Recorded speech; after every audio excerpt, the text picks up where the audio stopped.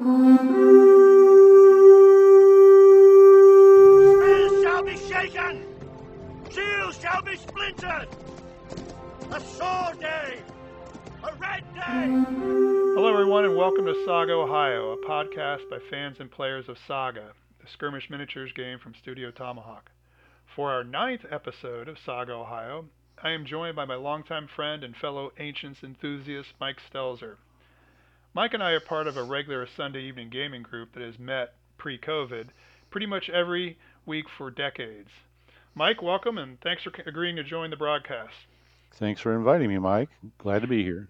Yeah, so maybe tell us a little about what kind of gaming you've been able to do during COVID. Well, most of it's been, for a long time when COVID first started, was nothing until we figured out there was a board game arena online where we could get together and at least do board games. And we've been playing that regularly Wednesday and Sunday. I know you make it when you can, which is great. Other than that, a couple times with my son and my nephews, they've come over and we played some stuff. Like we played one night, and we don't do it very often. We played Fallout Wasteland Warfare between the four of us, and that was interesting and fun. But still, it's nothing like what we were doing before, where it was every Sunday night we had miniatures on the table and we were having fun.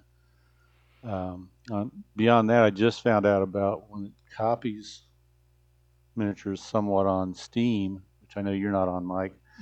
Um, Fields of Glory. It's basically could be ancients or medieval, and it has the feel of the old DBA Online, sort of like it's except it's major battles instead of small ones, and it at least gives me the feel of moving miniatures around on a tabletop. Yeah, I think you were telling me that that's the computer's doing it. It's not the kind of 3D tabletop simulator where you have to reach in there and move the little pieces around yourself, right? It's more of a computer version of the game, right? Right. It's for those who are listening that never played DBA online or never played DBA, the system had the rules set up so you couldn't break them, and it allowed stuff that we couldn't allow on tabletop, um, like moving your piece back where it had started exactly, instead of shifting it around and making sure the next time you tried it, it made it. Yeah, we don't know anybody who used to do that. They'd say they'd measure, oh, I'm out of range, and they'd move it a couple of times, and they'd move it back. No, I don't want to do that. No, I don't want to do that. Then they turn around, oh, look, I'm in range of you. Yeah, there were a few of those. Yeah, we won't name any names about people we caught doing that kind of thing. So Uh, now I never played Fields of Glory. Had you played it much on the tabletop before, or are you just all learning it straight from the computer game? I had the book, the original. Well, it's one of the couple hundred rule books I got laying around here still, but I never played it, and that's part of that is because we just burned ourselves out so bad on Ancients there for a Yeah, while. I right. mean, Because the it came out after, it came out to be kind of one of the replacement ones for DBA slash DBM. So, yeah, I know Andy, who plays Saga in our group, has played it for a little while. So, um, yeah. So, and about how many games of that have you got in? since I found out about it, was it 3 weeks ago? I think the computer just said I finished my 110th. Oh my God! Now wait a minute. I'm gonna tell the listeners a story about Mike Stelzer, just to maybe illustrate that 110 there. The first time he came up to one of our DBA tournaments, he was a new player. He really hadn't had a chance to play it, and I think, correct me if I'm wrong, but I think you went 0 and 4 in your first tournament, and then he went back and he'd found out about DBA online. He played the heck out of it, and then came back and won the next tournament. He'd use that basically to advance his skill level so much that he was one of the veteran players after that. Am I remembering that correctly? Oh, you remember it correctly. And I put in almost in uh, DBA Online was a play by email system, so you exchanged turns, And I think in the first year I had over 500 games in by the end of the year playing DBA online. Wow. I mean, that's averaging almost two per day. One and a half per day or so. So in 3 weeks you've got 110 games in. So that's like five a day. How are you getting that? How are you? How With long the is it? smaller, I've been playing a lot of the smaller size games. Okay. Um, what we would have called, almost DBA size games. Okay. And I can finish one of those in 15, 20 minutes against the computer. So, Oh, so it does have a setting to play the computer. yes, it Okay. does have an AI. And I, you know, play by turns, which is play by email or however you want to call it, is fun and is great. Like when Andy and I played, um, where you'll appreciate this, where my dice even rolling through a computer were miserable. Yes, Um, maybe it has something to do with the name Mike because we all know how bad my dice are too. but it's fun, but it's to me it takes um, a while, and sometimes I lose the whole idea of what my strategy was or what I had to do to for the next turn. Oh, because Well, the lag in the turns then before somebody got a chance to respond then. right. Yeah. Um, I would find that occasionally in DBA, but you were talking about so many fewer units than you are with something that like Fields of Glory, because in Fields of Glory you're talking DBM size armies. Okay. All right. So that many elements or units on the tabletop as opposed to the 12 from DBA. Right. So, well, that's cool. That's good. You got a chance to get some commanding troops, and now, of course, when you go back to playing Saga, you'll have all the rules mixed up, and I'll have to correct you. Definitely. Yeah. So, It's for those who don't know, Mike mentioned it earlier. His son Jason has been gaming with us on and off through the years, along with his two cousins, Thomas and Daniel.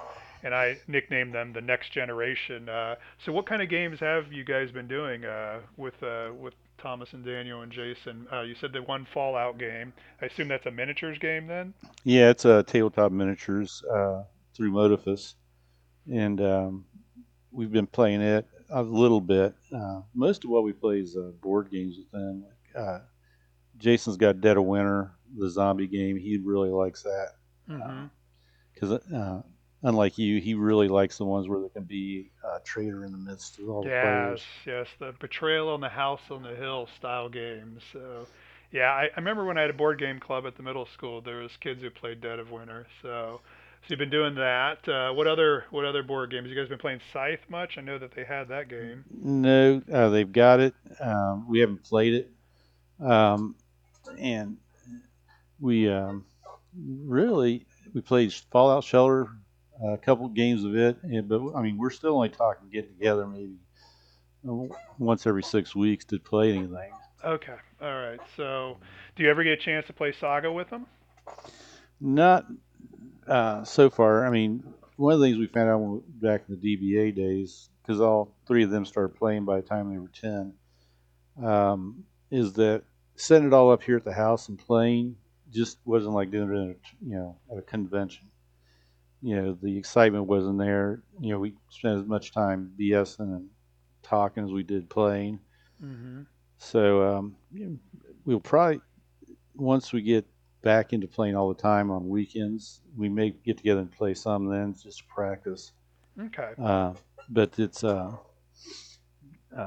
Jason brought up the one thing about Saga that's I found kind of interesting because Saga, unlike DBA, where once you learned a unit's abilities, they were there. I mean, that's doesn't matter which side of the table they were coming from. If they were knights, they had this set of abilities. It was the makeup of your army and how you used it that made a difference. Now it's what your army is and how you use the board, Mm-hmm. and Absolutely. not the units that make the difference. Right, I agree because I have always said that warrior bows are useless. That I would never. Why would you take a point of warrior bow, which generate four shooting dice, versus a point of levy bow, which generates six? But you throw them into the Carolingian board, and suddenly, it's a whole different thing. Or like your last Romans, you played those a number of times. Don't they have that volley fire? They shoot over the top of a hill or whatever, or shoot over the top of a. They don't need line of sight to shoot. They've got the ability to shoot multiple times, Yeah. and the one with the able to clear line of sight are the Normans with their one ability. Oh yeah, that 2 foot shot that the Normans Yes. have. That once again changes the paradigm. Jason's absolutely right. That changes the paradigm of the troop type. But you're right. In DBA, once you knew what a knight did, you knew what a knight did. It was just a matter of how do general those assembled components. Here, everything changes. All bets are off. Depending on the list, which I actually like about it. I have to admit that when I first started learning Saga, I was like, why don't they have a lighter version of Saga with fewer abilities? But now that I've been in, and now that I'm into it a lot more, I'm like, yeah, this is kind of the fun. This is kind of the fun is taking an army that other people have said, they're not so tough, and figuring out how to win with them, figuring out what their strengths and weaknesses are, and then how that interplays with the who your opponent is, because your main strategy just may not work against a certain opponent. You play the Pagan Rus and they shut down all bowfire over 6 inches, and that Yeah, changes tell me about it. everything. Yeah. So Well, I played my last Romans against the Rus, and I mean everything I could do was totally stopped in its yeah, tracks.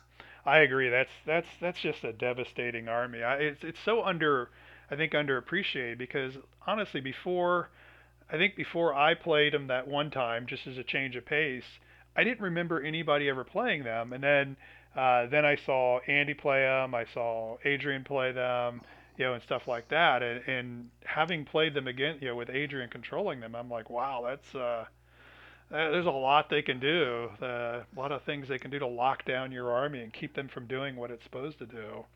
Yeah, So yeah, I they would can put them in the neutralize. yeah, I'd put them in the top of the Age of Vikings armies. Definitely one of the tougher ones. Well, it's and that's the thing. It's the board and your opponent. And it's the one thing with Saga that bothers me sometimes is that the balance doesn't really seem to be there sometimes when you're playing across the whole game spectrum. It's like I don't see the armies from Age of Hannibal doing well or being able to go up against the Viking Age or any of the others because of the way the rules are written. Right, With the Russes, you don't have the Russes, they're going to lose some of their abilities that way. right.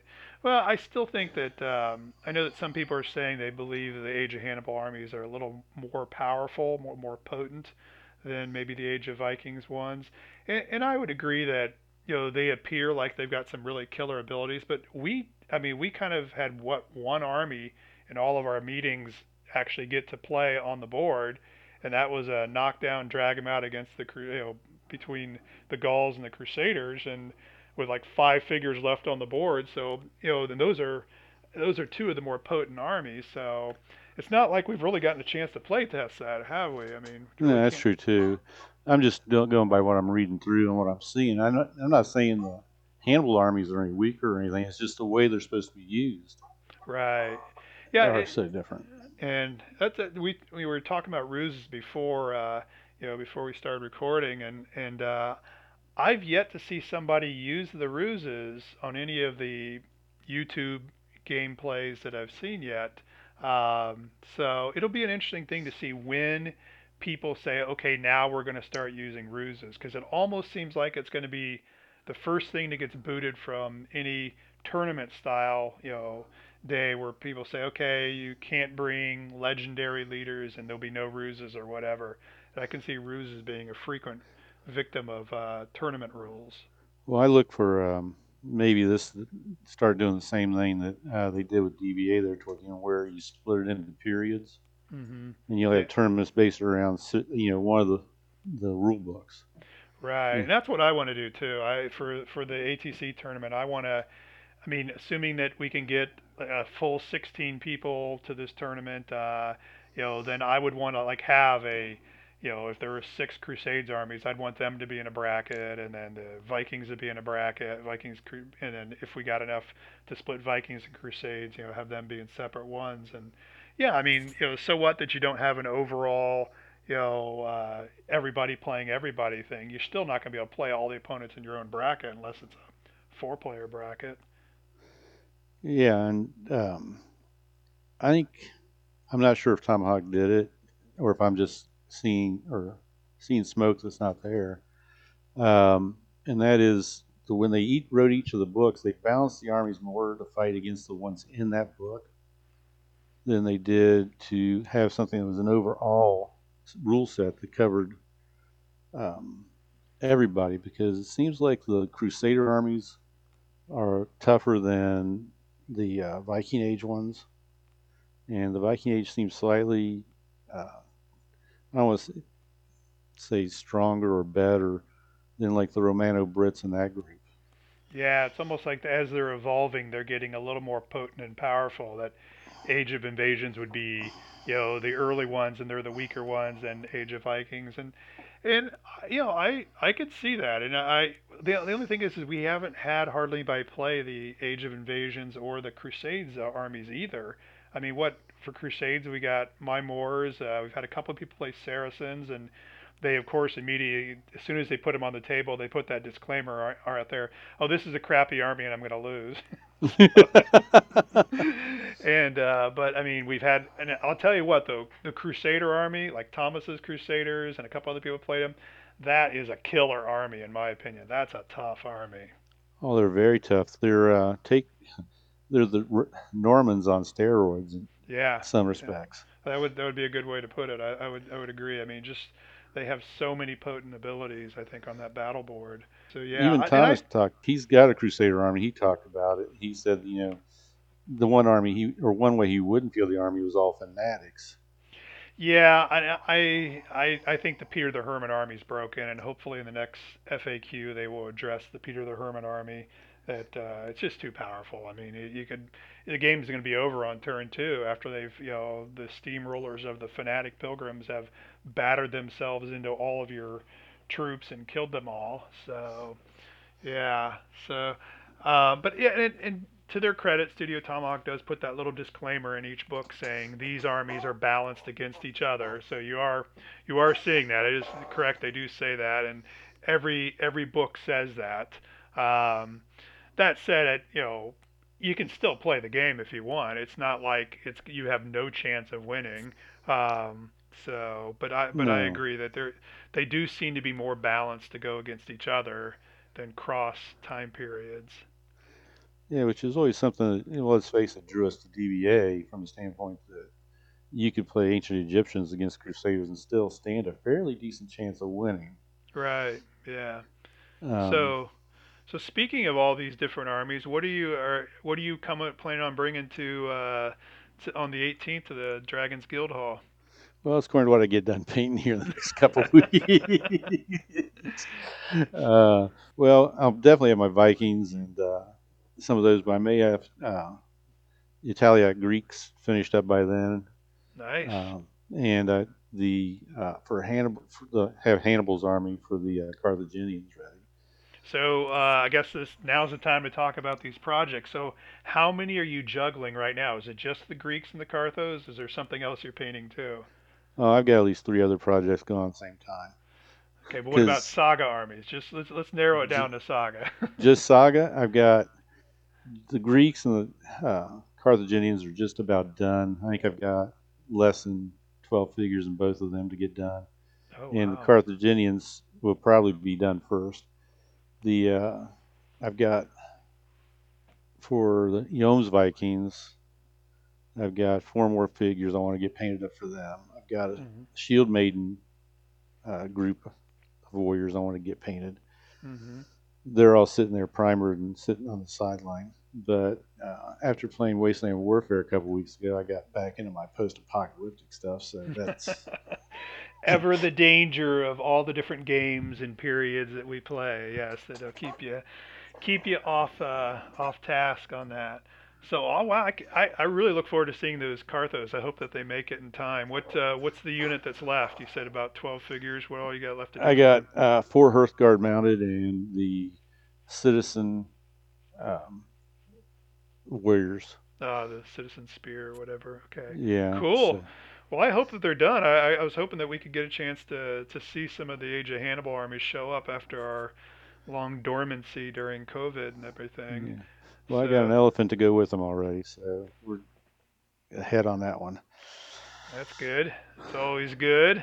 Got an elephant ready to go. Got so the Italia Greeks. That's interesting. I think you're the first person I've heard that's doing. I know that a lot of people are doing the Graeculi, but they're either doing the Epirus one or the Syracusan one. So what drew you to that one? Why the Italian Greeks? I already had a bunch of Greeks, There you go. and it started out I was just going to tear apart my old DBA 25 millimeter Greek army and just use them, and then I started comparing them to what I was going to combine them with for the other units, like the mounted. Mhm. And it's like, I don't think so. So I started painting Greeks. Okay. I also have, I mean, this is a cobbled together one. I mean, some people, we both know people would complain for me doing this, but it's not a big deal in my book or yours. I've got a bunch of the Greeks that came out from Foundry for the mythological period, but they're dressed like the late Greek period Yeah. for like Yeah. the Argonauts, and Right. I can I can field 2 units or 2 warrior groups or 8-man Hearthguard units of them, which isn't part of the rules. But and then all I had to do is up with some more spear for the rest of the Italians, and then I painted up Tarentine horse, and I've got Greek Mhm. or Cretan archers, whichever one I run them as. Right. Yeah. So Yeah, and I think there'll be a lot of cross play in these armies in Age of Hannibal's. Troops that you can use as either, especially with all those mercenaries like the Cretans. I mean, a lot of people did use the Cretans. They hired themselves out as mercenaries all the time. So, yeah, well, that'll be cool. It'll definitely be worse. And I like you. I don't have a problem with using semi mythological figures. I saw somebody on Facebook who had painted up the 300 style Spartans, the ones from the graphic novel. And yeah, I'm sorry, those figures look fantastic. Yes, I know that they didn't walk around with bare chests, but it's something dramatic about the bronze armor and the big, huge red cloak, and that Corinthian helmet where you can just see the slits of the eyes. That's some cool looking stuff. So I don't think anybody would complain about that. Especially when you consider how many Shield Maiden units there are out there in our Viking armies. that's true. Yeah, I think. Well, I'm glad they at least have the speedos on for Yeah, the speedos. Yeah, yeah. That's something I tell my kids every year when I show them little clips from 300 in there. I'm like, by the way, the Spartans did not wear speedos. In case you're curious about that, So, and then of course they do see the real thing when they learn about the or they learn about the Greek-Persian wars. They see the advantage being the Greek heavier armor and everything, and that those speedo dudes weren't quite the same. But no. I mean, I still like the movie because it does replicate the phalanx shield wall. As them sitting there locking their shields and holding against that charge. And yeah, I just think it does some interesting things in there. Obviously the rhinoceros is a little little over the top. Oh, and the York, uh, Yes, the giant the whatever he Immortals. was. Yeah, and the immortals is these zombie guys with claws. Yeah. Yeah, some of it was bad, but that was the one scene in that whole movie I loved. And I used to love the original 300 Spartans, which was um, basically a B movie. Yeah. But the one thing they didn't do in it, they did in 300 is that whole shield wall thing where they stopped it. Mhm. Then you heard them take order shouted. They take a breath, and all of a sudden they shove the whole front line of the enemy back, so they got room to use their spears again. Right. Yeah. I mean, this is how they fought. They fought in that push that you're a big giant shoving match almost. It's it is to a degree. So Well, so yeah, there's definitely. And so if you're using figures from that, you're never going to hear me complain about it. So yeah. history lesson on that one. I don't know if you teach your kids this one, but one of the things the kids were taught at Spartan military school was they were lined up in a line, basically back, up against an oak tree, and then their job that day was to try and push over the oak tree Yeah. to, So to build the muscles to push. right, yeah, it's definitely the kids love learning about ancient Sparta. It's that warrior society, and I was like telling them, you know what, guys, you probably wouldn't actually enjoy this. You think it sounds really cool, but getting the snot beat out of you by the older boys your entire life until you become a man, it's probably not the way you want to grow up. Conversely, No. girls, you would want to live there because that's where you're free. But yeah, so interesting stuff. Yeah. So yeah, I'm kind of like you. I've occasionally will mix in the little batches like you're doing your shield maidens, but I think I just finished off all those things I have to do. Although I just had a great idea for. Do you watch The Last Kingdom? I think it's on Netflix. The one from the Bernard Cornwell novels. Yeah, I've watched the first two seasons. I haven't finished it because I sort of like the books. I got a little tired Yeah. of. Yeah, well, I like them, and as it goes on, Ethelfled becomes a pretty major character, Alfred's daughter, and I bought over at Dragon's Guild Hall this female mounted figure holding these two swords up, just because what the heck, I was going to buy it, and I was thinking, she could be Ethelfled, and in the Saxon Gripping Beast box, it has these four figures that are intended to be like a mini shield wall, two guys kneeling, then two guys above them holding their shields up. And so I thought about putting these two guys that are holding their shields up in front of her horse and like arrows sticking out of the shields, like they're protecting Ethelfled. I thought that'd be kind of a cool little, warlord stand to make for the Anglo-Saxons that That'd be I'll probably cool. never paint up anytime soon. But nevertheless, mixing in things like that I think are fun to Well, do. check Bad Squiddo Hmm. miniatures. They've got a bunch of female warriors and leaders from the Dark and Middle Ages. Do they I think are she's they the one of ones? them. Are they also the ones who did the um, gosh, I can't believe I can't remember her name. Ragnar's wife, Yeah, Lagatha. Lagatha. Are they the one who do the Lagatha figure too, or yeah, no? they've got one of them. There's Hmm. actually a couple companies with figures of her out there. She's both mounted, and I think it's Bad Squid is the one that's got both her mounted and on foot. Yeah. Well, maybe we'll have to get together and compare some notes and get the group to order some stuff. Use the fact that we're getting together again. We can compare notes and save on the postage and everything from overseas. Yeah, because postage from Europe has gotten ridiculous. That's what I hear. It's been a while. I haven't ordered anything from Europe, post COVID, but I did before and it wasn't bad. But I hear it's getting a lot worse. Oh, I just was looking at for Fallout a quarter system to use as vaults, Hmm. which I don't. I mean, I could use, but it's one of those things talk yourself into.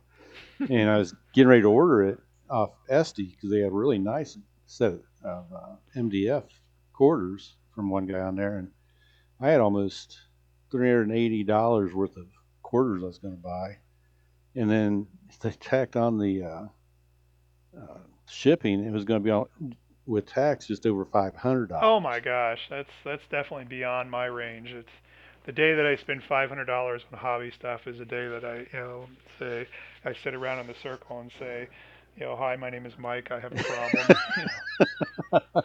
Well, most of us have got that anyway. Right, but I don't. I can't. It'd be interesting to go back and see what my greatest purchase was. I know that I used to when we used to go to Cold Wars.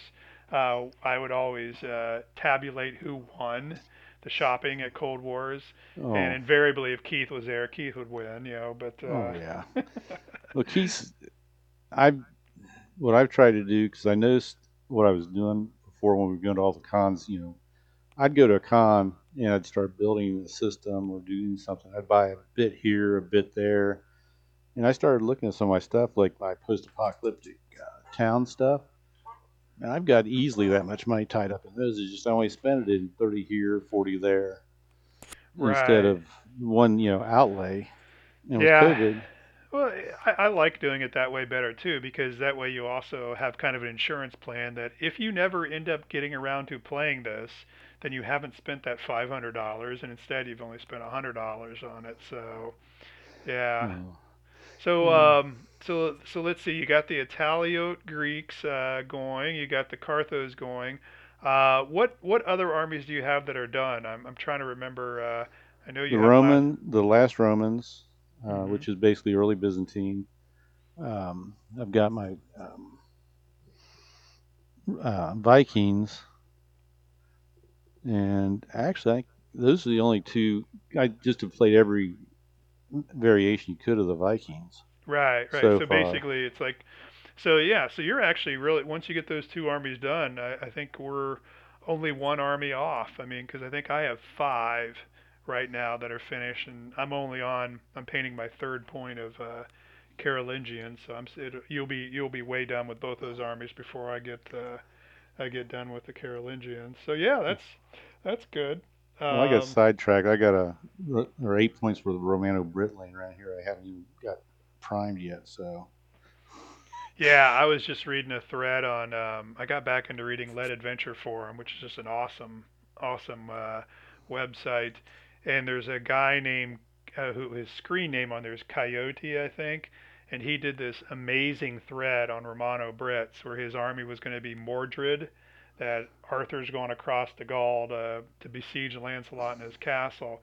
And it's just a beautiful, beautiful thread that would be very inspiring to look over before painting up Romano Brits. But yeah, I that's one of my favorite periods of history too. Is that whole Saxons are coming in and slowly pushing the Britons back thing.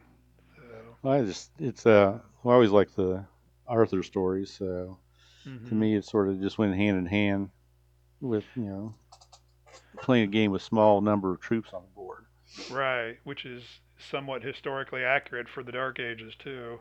Um, so have you read my favorite Arthurian novel, Fire Lord by Park Godwin? Um, no, I don't think I have. You should read Um, that. That to me that is in still. I read it like 20 years ago probably. It's like in my top three of historical fiction novels, and it's incredible, and it's exactly how I picture King Arthur as he is as a Romano Brit war leader, basically. It's phenomenal. So but yeah, I mean, and that's kind of what when I painted my Welsh up, that's who they were. They were a couple hundred years later after Arthur or whatever, but still one of those kingdoms trying to hold on to the island and slowly getting pushed back by the Saxons and the Angles and everybody. yeah, it's I can't think of the name of the book. When you said Fire Lord, I thought you were talking about the David Drake one. Nah, Which I don't know if you've ever read any David Drake stuff. He did Hammer Slammers. He's more known for his science fiction, I but don't he did think I have. um, he did one on um, Arthur, and you don't really, in some ways, realize it's supposed to be historical Arthur until you get toward the end of the book. It's more like just that whole period of history tied together, and it was actually a very good book of it, and a lot easier to read than the Mort de Arthur. Oh yeah, that's a whole nother world. Um, so us having the luxury of Google, it says the Dragon Lord. Is that what it's Yeah, that's called? it. Okay, huh. We'll have to look for that then. First published in 1979 and revised in 82. Yeah, I'll check it out because I love that time period. So it'll be fun to read. That was actually my last game of Saga too. Is when I tested out a 4-point Romano British army against Joe from Northern Tempest Saga podcast. His skirmish or his solo game, and boy did I get my head handed to me by the Saxons. They just walloped me. I mean, Uh, it was it ugly. happens. Yeah. So I'm just hoping that that's not a trend for that wasn't the turning point that Saga prior to that game was my high water mark, and from this point on I'm going to start losing all my games. I mean, sort of like you did there for a while with DBA, Yeah, yeah. because Because I was, you had that one slump there for a while. yeah, and we were always trying new armies too. I mean, that was kind of the thing. So, which I think I kind of wanted to talk to you a little bit about was all our years and years of playing 15 Mirror Ancients with DBA and a little bit with DBM, although we mainly stuck with DBA. What do you think the similarities are and differences are between DBA and Saga? What do you see as similar? It doesn't necessarily have to be game mechanics, just No, the game itself. the game mechanics are almost so dissimilar you can't even compare them. But on the other hand, between DBA, one of the really the great thing was the 12 unit armies where you had a set number of units to paint up, and so you could field about any army you wanted or as many as you wanted. With the amount of figures I had in DBA and being able to do variations of different armies, I think at one point I probably still have them downstairs. About 258 armies I could field Yeah, that's just in incredible. DBA. And same thing in Saga um, is you got a set number of figures for like a 6 point army that you need to paint up, and it can be as many or as few as you want.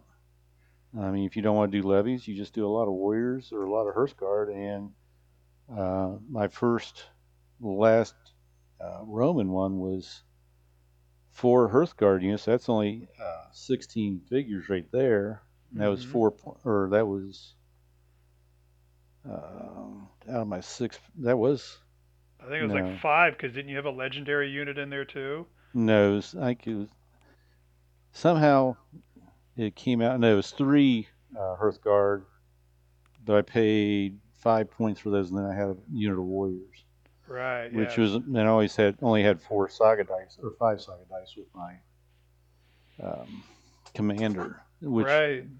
So that is a good connection. I mean, because it's like a minimum of 6 times 4, 24 plus a warlord, 25 figures, all the way up to 71 if you're doing the six levy. So yeah, that's a similarity. Definitely, I agree. You got a finite number, and it's not that hard to get those figures painted up and fielded, and move on to the next army. So what else? What else you see similarities and differences?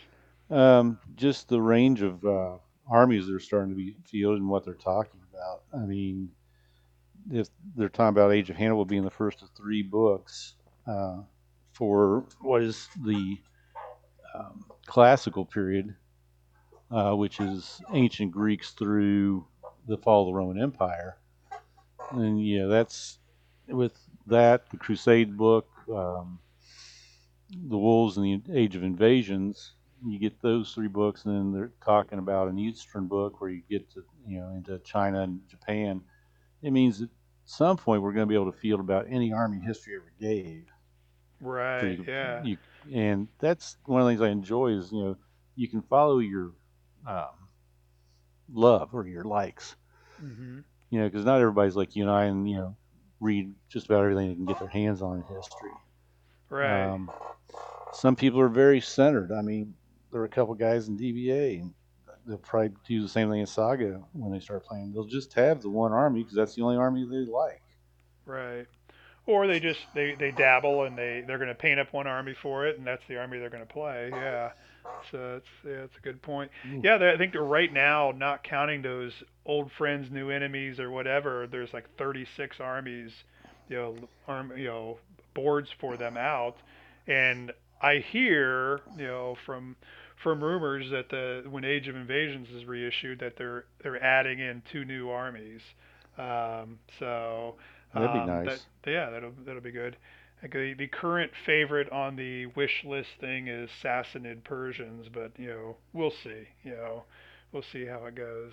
I I mean, yeah, Assassins for the Age of Invasions would be good.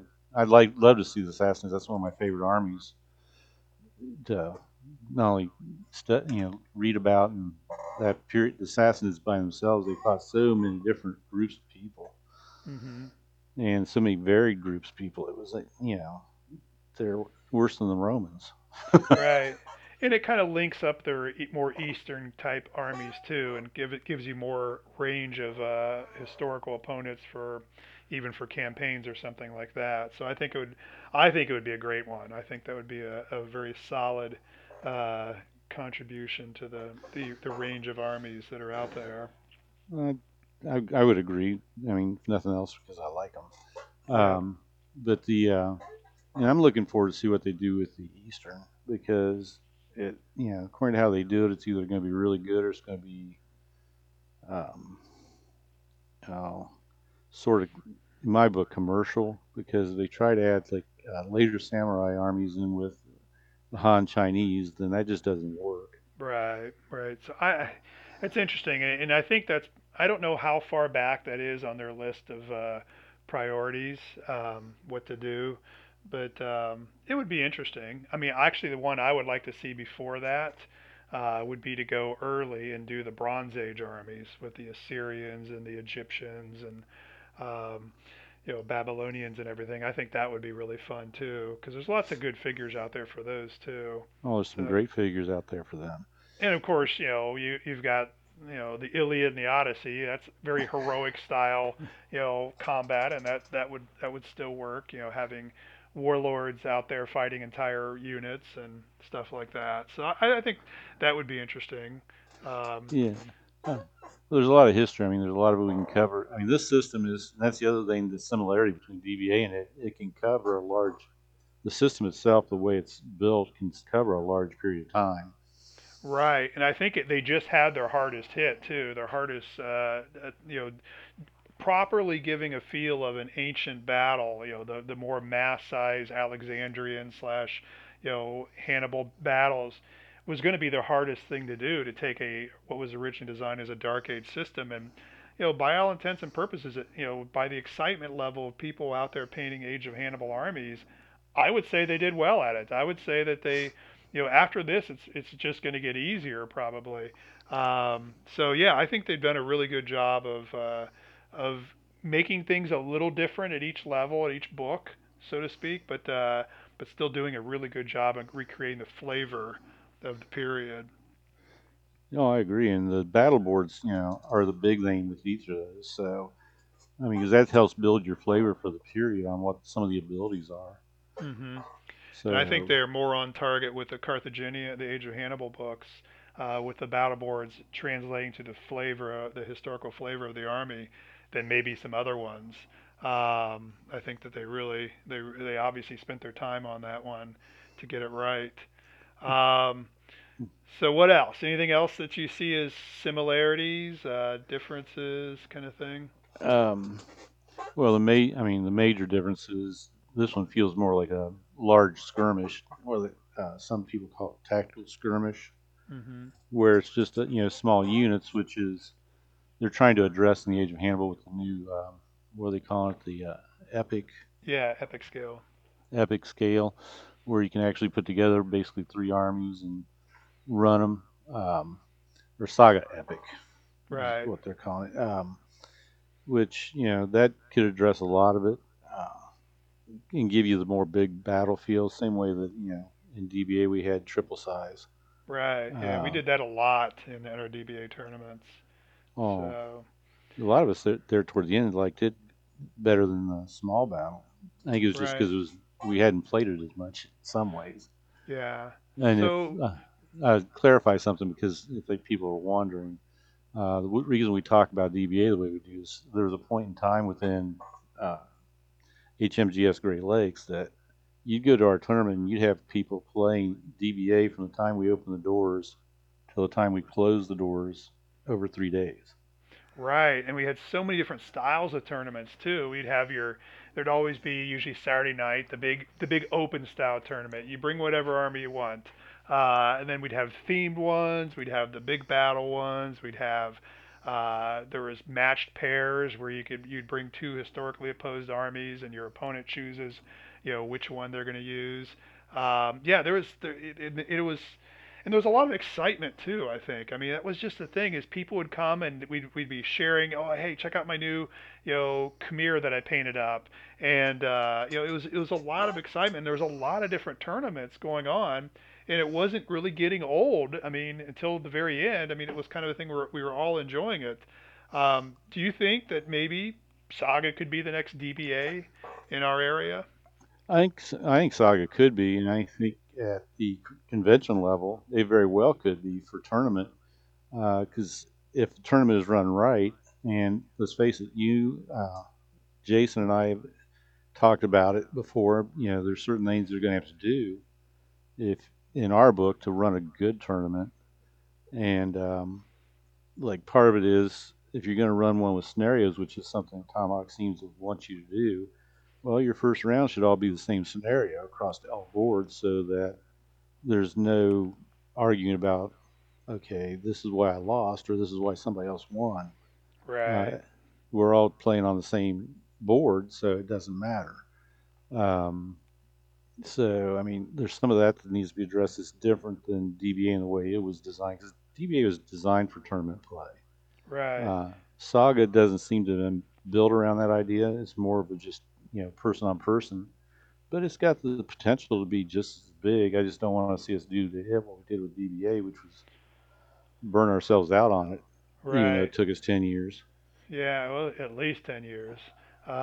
So I think probably the biggest thing that I see as a little bit of a holdback on it being as widespread as from the minute the doors open to the minute the doors close, we have a Saga tournament going on, is the length of the games as opposed, like a DBA game was 30 to 45 minutes. If you played an hour-long DBA game, you're playing against Eric. I mean, I'm just kidding. There are a couple other names we could put in there, but yeah, I Yes, know what you there. mean. Yes. So in general, they were 30 to 45-minute games, whereas you have to at least double that for Saga. I think we're probably looking at minimum hour and a half games. I would Uh, say 2 hours, especially for our first couple. 2 hour slots. Yeah, like first slot is 10 a.m. to noon or whatever, and then a little lunch break, and then yeah. So I agree that the 2 hours is probably our best way to start with. I was looking at a tournament in New Zealand, and I think they were going with an hour and a half. Now, they may have played a lot more tournaments, whereas for most of us here in our group, I think just about everybody in our Saga, Ohio community that we have right here in Columbus and Dayton, I don't think any of us have played in a Saga tournament. So our first tournaments will be the ones this fall. They had didn't they have one down at Daycon 2 years ago?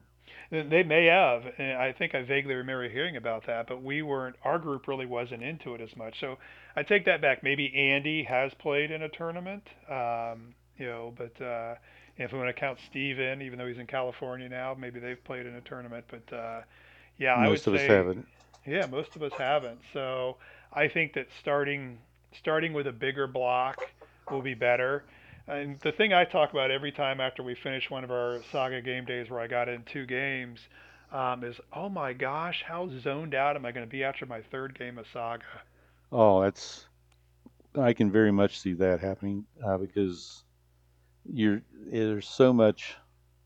It, it's like playing some of the board games we play. If it's a beer and pretzels game, which let's face it, DBA was up to a point.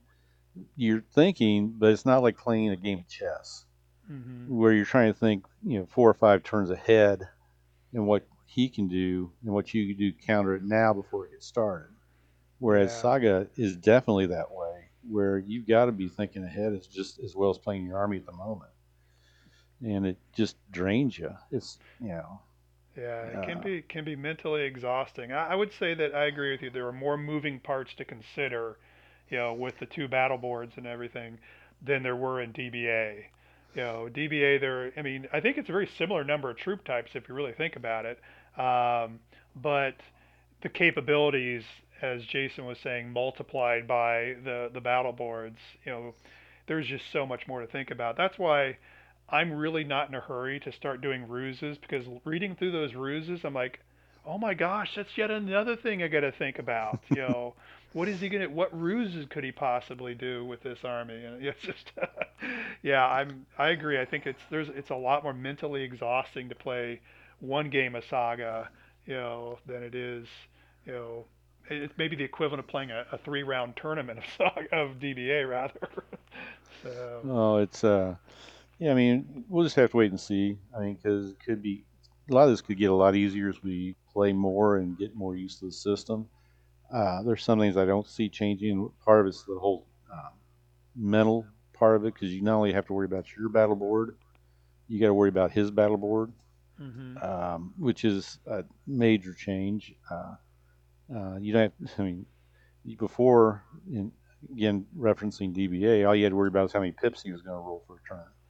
right, Uh, or what he was going to do with those the troops he was holding back in reserve. But even then, he might not be able to do anything if he doesn't roll enough pips. So yeah, it's there was I mean it was a great tactical uh, you know, chess, rock scissors paper kind of thing going on.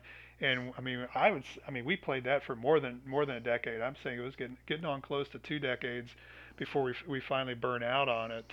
Um, and honestly, I mean, I know that on Sunday nights, you and I, we'd occasionally play, especially when Verdala was running it, we do some Hail Caesar, but I never really caught the ancient bug again until just, relatively recently with Saga, that I'd kind of, and I said all along, I'm not done with Ancients. I just not enthused about it for the time. But now I would say that definitely Saga's brought us back into the fold. well, I think we just need to find the right rule set, which is, I think, something all of us have been searching for.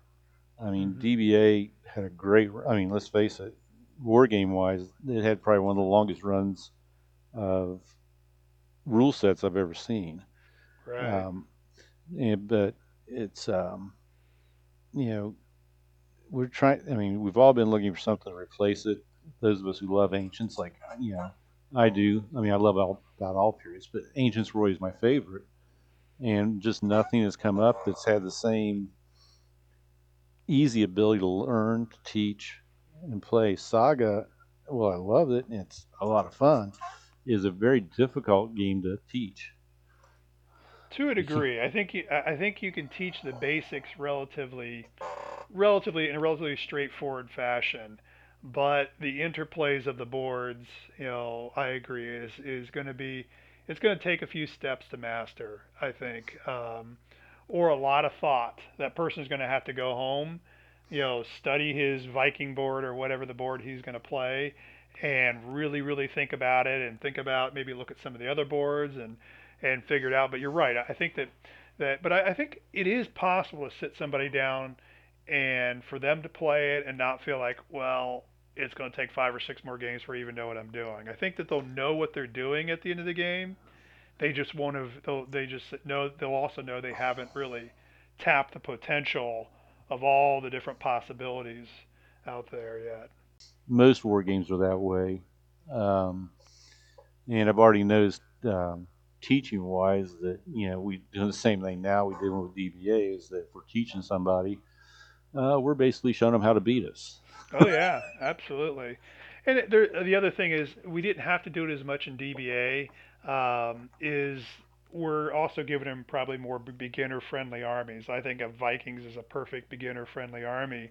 I wouldn't say here now go play the Saracens, which is going to be hard to play, or the Iberians or something like that. Um, and maybe even set the matchups. Like I think a Viking on Viking is a great beginner army where you sit down with somebody, you teach them the game, and then they see how you're using their same battle board, and they're like, oh, that's what that's good for. Well, I'm gonna turn around and do that against you next turn. I think that's one of the reasons in front of the saga books. One of the things they show in all of them. I don't know what it's. I mean, right in the beginning, it shows you which armies are hard to play and which ones are not hard to play. Right? Yeah, it's true. It does do that in the in the books. I'd So. see it's what was right above the dice faces on in the book of Hannibal. hmm They got the armies rated 1 through 3 stars, and as to difficulty of play. So I mean, that's another nice thing that Saga's done is they know that some armies are going to be harder to play, and they let you know which ones they are. Um, and in doing So so means a beginner can pick up an easier army. so I since you're mean, looking at it, where are your Italiote Greeks and your the Carthaginians at? the Carthaginians are 2-star. The uh, Greeks are basic 1-star, like the Romans. That's Uh, interesting. the Iberians are 3-star. Hmm. I The would agree. Gauls and the Numidians are both 2-star. I would agree with the Numidians definitely from what I've heard about them. The Gauls to me seem like a roll forward and smack the snot out of your opponent type of army, but maybe there's a lot involved in getting to that point of being able to smack snot. So Oh, well, the Greek and actually, when you get down to that time period, the Greeks and the Romans were your big roll, other than the Gauls were the big roll forward. And, let's get hmm into smashing mode as quick as possible. yeah, yeah, I'm looking forward to having some Hannibal armies out there. I bought that Roman Gripping Beast 4-point Roman box, but I haven't even opened it up to look at the figures. I mean, I just I'm like, nope, nope. Gonna take this one step at a time. Gonna finish these Carolingians first because when I bought it, I hadn't even started painting the Carolingians, and so we shall see. Hopefully, Well, nothing detours me in between now and then, and I go, ooh, shiny. something we all do. Yeah, I'll tell you what. If I'm sitting in a store somewhere and I see a starter Iberian box, that might be the ooh shiny that takes me away from my Romans that I love so much. Just because I think they sound like one of the most tactically interesting to play of all the Age of Hannibal armies. I think so too. And it's one of the reasons I picked the Carthaginians as my first one, is just because I know that from other games, not just DBA, but other games, that Carthaginians are like a switchblade. You can switch up your army by their composition fairly easily, and you can have fun with almost every type of unit you can think of with the Carthaginian army. Right, I would agree. They are definitely a Swiss Army knife type force where they can bring a lot to bear. Although I don't imagine there's many Carthaginian players who don't take at least one elephant. I mean, it's almost like you should be, banned from the Carthaginian club if you don't at least bring one elephant to the battlefield. See, that's well, I'm a little strange on that one because even in DB, I never fielded an elephant, or a lot of times. Oh, It's really? according, yeah, it's according to who the opponent was. Hmm. Um, and I only bought an elephant for this Carthaginian army because I already had it. Well, and also, how can you not? I mean, it's just it's just such a cool looking figure to plop down the table. Even if you don't use it, it's cool. Though they sound tough to me. I mean, yes, I agree that any troop type in this game can be beat by the right combination, but they sound pretty nasty with all that resilience too. And we were talking about blood price beforehand. Being able to slough off your casualties onto somebody else. It Oh, some definite they're definite. going to be tough, and it'll be fun to I'll play with the elephant a few times and see how I like it. It's Mhm. like I said, it's one of the armies that I like that for. I may change them out for some mercenary cavalry. It. Is your You, elephant painted up then? oh yeah, All it, right, I cool. like it. I like elephants. I don't like. I will say I don't think it's my best paint job on the elephant itself, but I went with some stuff I read, and I'm not sure if Well, it's going to look as good as it should. I'll tell you what. I think elephants are one of those things that just the figure being on the table is the dramatic effect. So it's going to look good no matter what. It's kind of Well, like an army of it's hoplite Greeks with all their different shields. It doesn't matter how good of or bad of a job you did on them. It still looks amazing with them all there.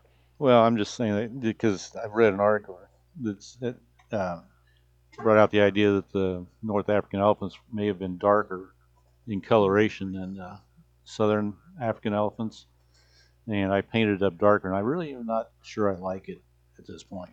Yeah, It's you could always go back and throw a little dry brush on it if you decide afterwards you don't like it as I know much. it's just me. Once the figure's done, I usually like just leaving it alone. Yeah, I don't like to go back and repaint things either. That's for sure. With enough trouble doing it the first time, it's bad enough. I got one figure, one of my Vikings, the shield popped off about a year ago.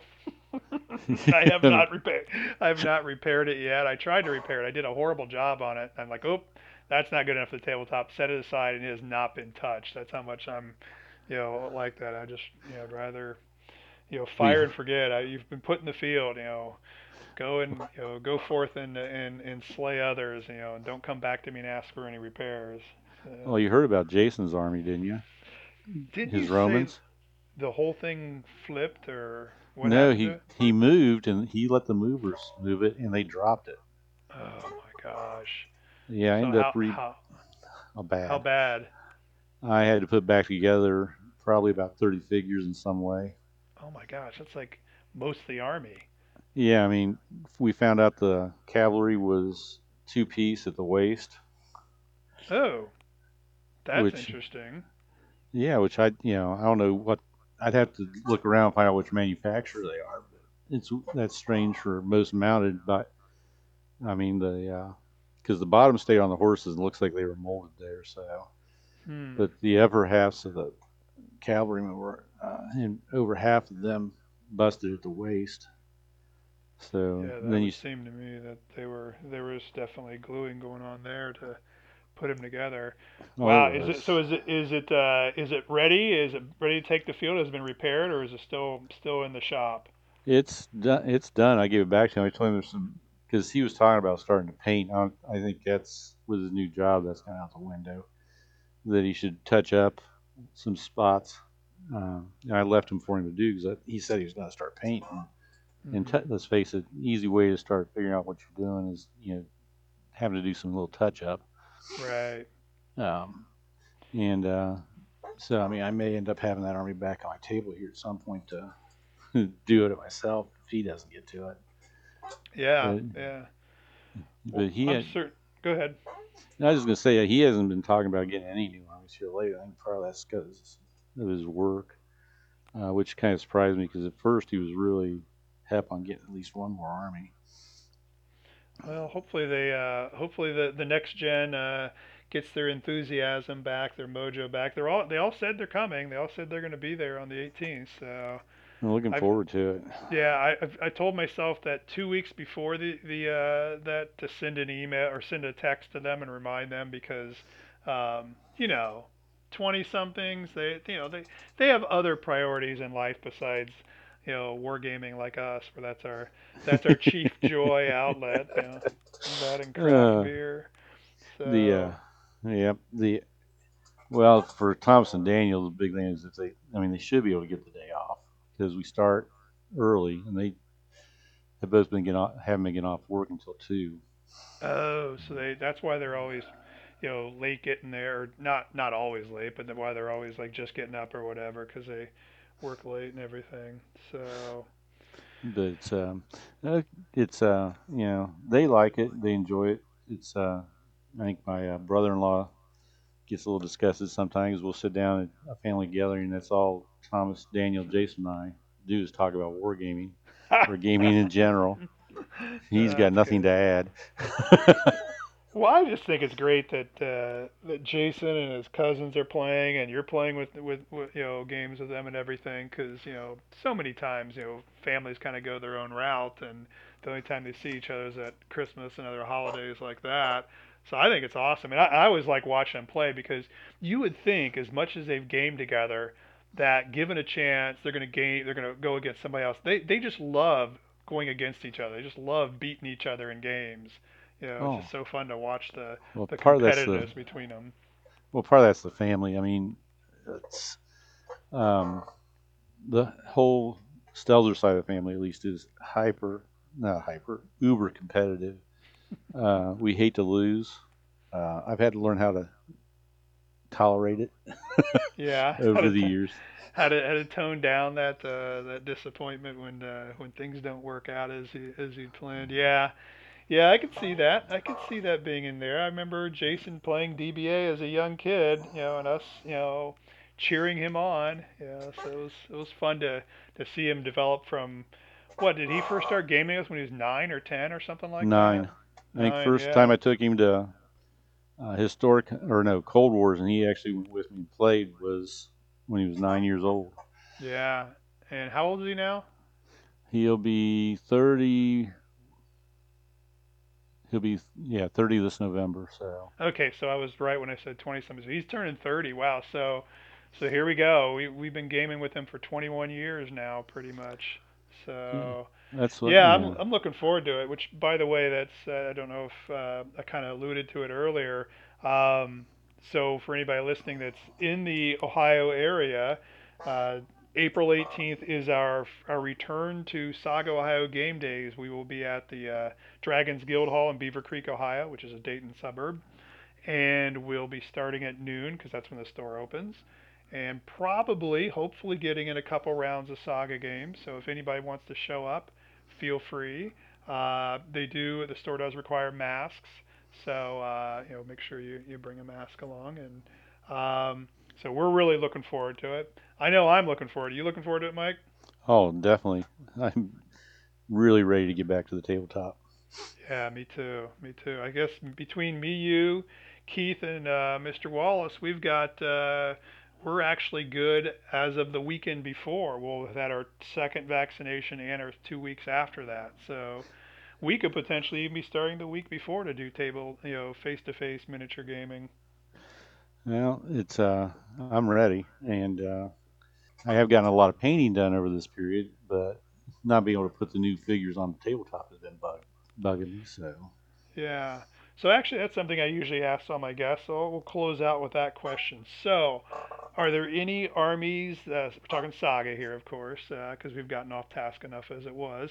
Any Saga armies that you're eyeballing that you don't have the figures yet that would be like your next purchase? yeah, the Normans. The Normans. All right. Yeah, that's a good army. I've gotten Uh, beaten by them often enough. I'd like to own one. yeah, there's a couple people playing them out there. I know that Adrian's brother is playing them, and I know that a couple other people have the Norman armies out there. So yeah, that'd be good. Yeah, I find myself getting more excited about the other two books or Age of Invasions, than I am about the Age of Hannibal. Although I own the army there, I own the unpainted lead. Um, there's a lot of armies out there I'd like to play too. So I just think that I need to do another Age of Crusades faction. Maybe one of the Christian factions since I got my Muslim faction. So I don't know. We'll see. I've also been tempted. One thing that's been tempting me too is the Mongols. I think it would be fun to play them. I think you would lose three-quarters of your games, but it would be fun to play them. Oh, I've been looking at those for the Age of Crusades because aren't the Normans? Are they in the Age of Crusades? Or are they in the? No, no, they're in Vikings. The Normans are Yeah, in they're in the Vikings. Viking book. But yeah, for the Age of Crusades, the only army I looked at that I really thought would be worth my time to buy and paint up would be the Mongols. Really? Okay. So what I'm looking for, and if anybody has it out there, any of the listeners have it, I want to see a game report, almost a step by step, of how the heck you successfully use composite bows. Because every single time somebody's used composite bows against them, they have not been that effective. And so I'm really curious to see. I would love to see somebody, you know, see how they play the composite bows, and their opponents sit there and say, "Well, that sucks. That's not fair." uh, So, well, hey, then, but we both have our eyes on the same army. So who knows? Maybe one of these days we'll both be playing painting Mongols up. could be. Could be. It'd be a fun army. Yeah.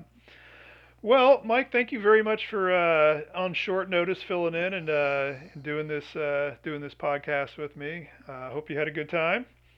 Like I said before, thanks for inviting me. It's been fun, and let's face it, all we were doing is doing the same thing we always do, and that is BSing back and forth. Yep, BSing about gaming. Just specific this one. All right. Well, hey, if I don't see you in person on the 11th, if we don't actually get together the week before, I will definitely see you on the 18th. Okay, bye, Mike. Bye.